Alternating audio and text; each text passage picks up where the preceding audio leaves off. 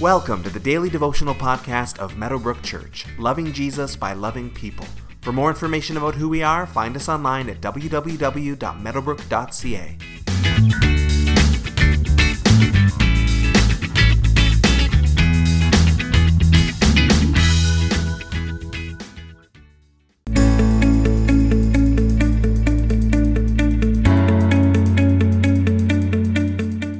God never does anything without telling someone about it first. Surely the sovereign Lord does nothing without revealing his plan to his servants the prophets, Amos wrote. Whenever God is up to something, he finds someone to tell and someone to partner with him on it. It is always his desire to work with his people to fulfill his will on earth. For generations, God has been prepping his people for the Messiah to come. He's been giving prophets little pieces of the puzzle spread out over time to different people, but when it all gets put together, it is a perfect picture of Jesus the Savior. Peter is piecing some of these words together in his first gospel message, speaking of Joel to start, as we've previously seen, and now quoting King David in Acts chapter 2, verses 25 through 32, which says, David said about him, I saw the Lord always before me. Because he is at my right hand, I will not be shaken. Therefore my heart is glad and my tongue rejoices. My body also will rest in hope, because you will not abandon me to the realm of the dead. You will not let your Holy One see decay. You have made known to me the paths of life. You fill me with joy in your presence. Fellow Israelites, I can tell you confidently that the patriarch David died and was buried, and his tomb is here to this day. But he was a prophet and knew that God had promised him on oath that he would place one of his descendants on his throne. Seeing what was to come, he spoke of the resurrection of the Messiah, that he was not abandoned to the realm of the dead, nor did his body see decay.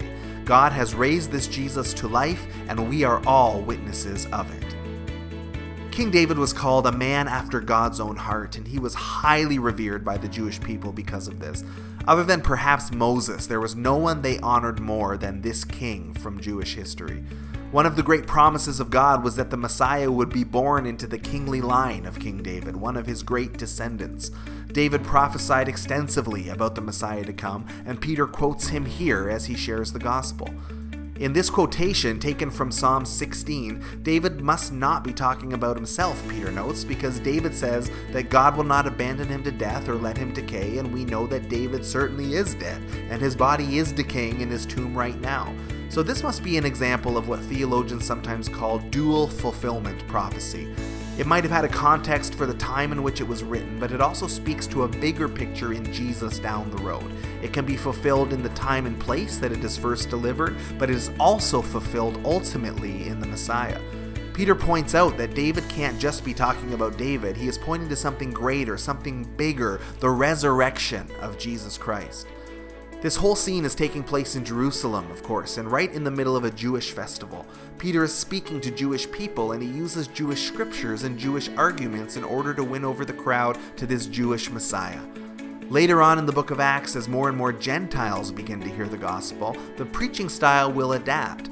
Less Jewishness will be used when you're talking to a non-Jewish crowd.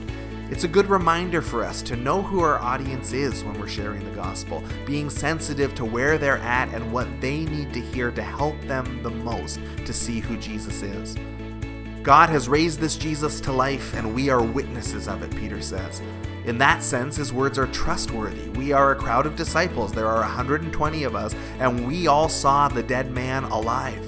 All it would have taken was for even a few of the 120 to say, actually no, but there's no record of anyone ever doing that in any historical source. 120 witnesses makes a compelling argument.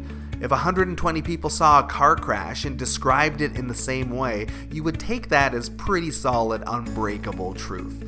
The apostles preach and teach the gospel because they are first-hand witnesses to all of it, and we take them at their word because of that. Today, take some time to reflect on the big picture of what God has been doing throughout the Old Testament and the New Testament as all of it comes together to point to Jesus. Allow yourself to be in awe of it again and give him thanks and honor as you do so.